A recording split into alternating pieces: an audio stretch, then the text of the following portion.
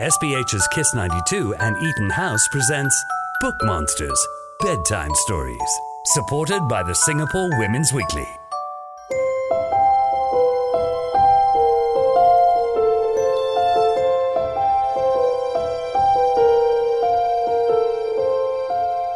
Hi everyone! Today at Book Monsters podcast, we are very lucky to have Seah with us. Sean is the author of the children's series, Our Amazing Pioneers, and he's actually Seah Yuqin's descendant. Seah Yuqin was a successful plantation owner. He was the first to plant pepper and Gambier on a large scale in Singapore. Hello Sean! Thank you for sharing this story with us. There's so much more that we can learn about our pioneers, isn't it? Hello, Nat, and thank you for having me here. I'm very happy to be here. Yes, you are correct.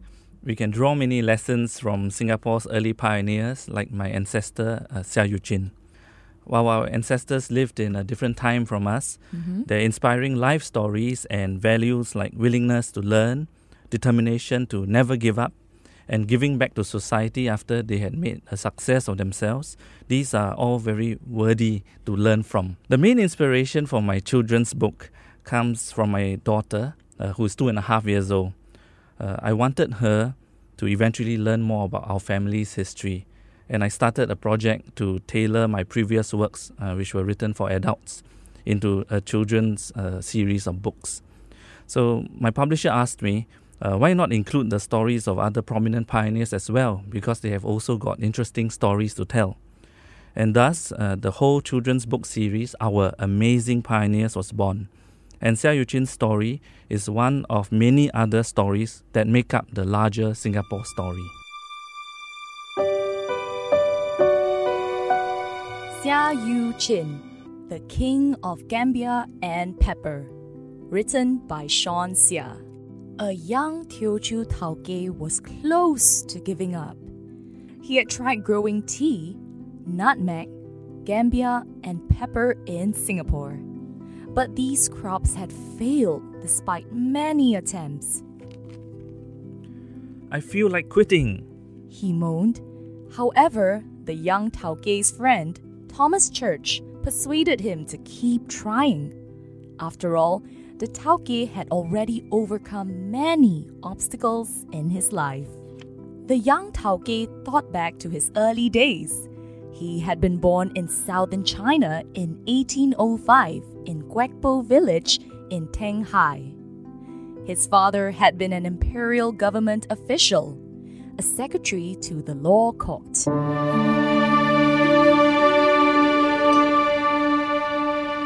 Was it challenging to put your ancestors' story into a story for children?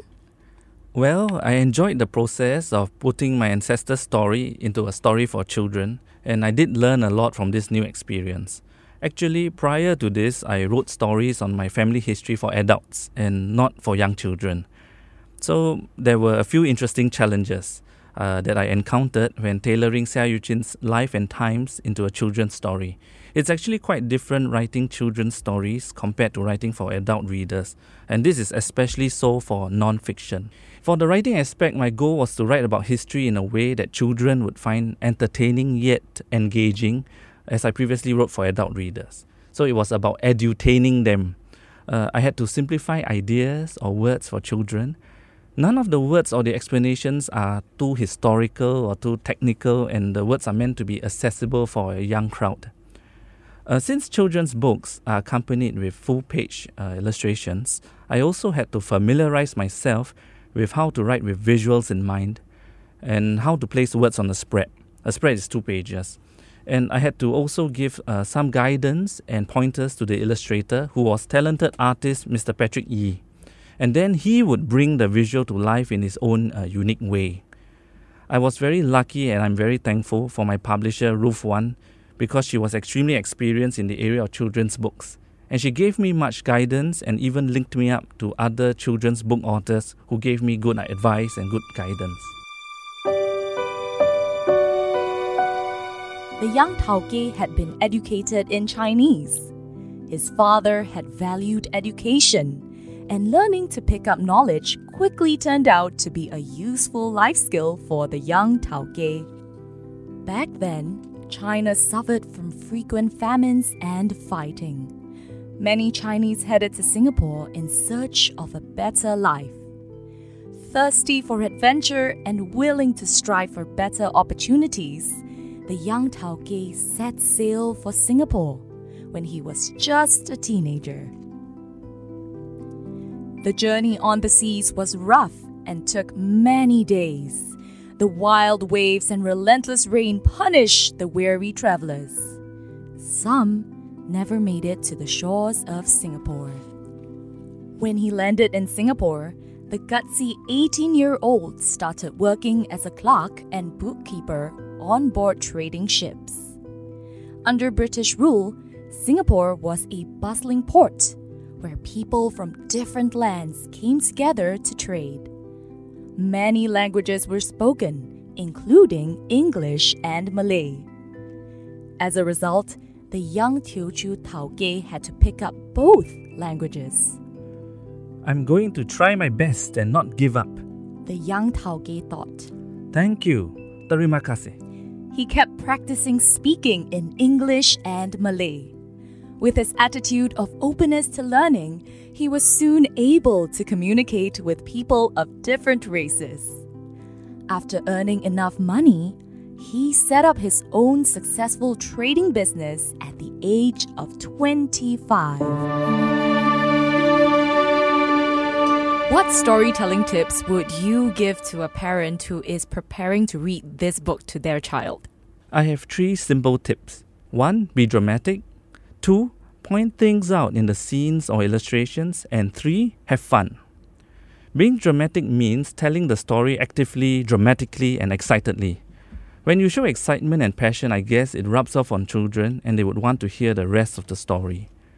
Secondly, point things out in the scenes, illustrations, or pictures like the waves and the Chinese junks.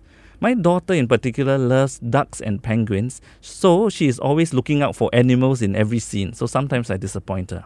Above all, have fun.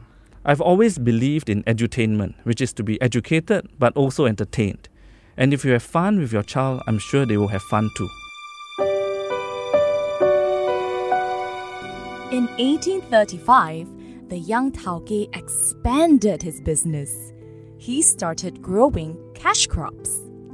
Back then, Gambier and pepper were grown for sale overseas. Many Gambier and pepper planters in Southeast Asia were Teochews, just like him. Gambier was cultivated with pepper because Gambier leaves could be used as fertilizer for pepper vines. While pepper plants took time to mature, Gambier matured quickly.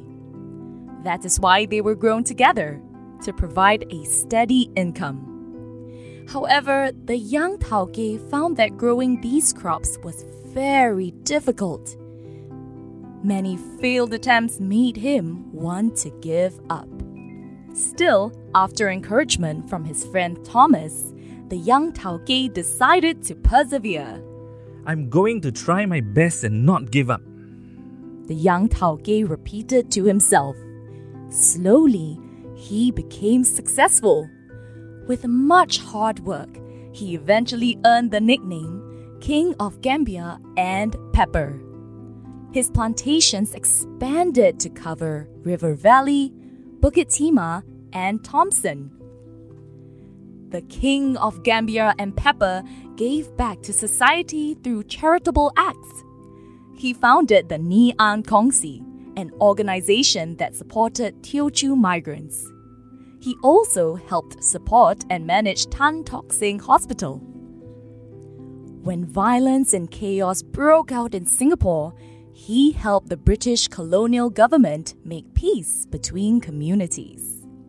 He was a justice of the peace and helped maintain law and order in Singapore's early days. Today, traces of the King of Gambier and Pepper's life can be found through the Ni Ang Kongsi and Tan Tock Seng Hospital. He is also remembered through the streets named after him, Yu Chin Street and Seah Street. Who is this amazing pioneer who always did his best and never gave up? His name was Seah Chin. The end. What's the key message that you hope children take away from this story? Against the odds, many of our early pioneers, like my ancestor Seah Chin, came to Singapore and made this their home, overcoming many obstacles to find fame and fortune in Singapore. After finding success by overcoming the odds and learning new skills, many of them gave back to society by helping others. They had care and concern for the less well-off in society.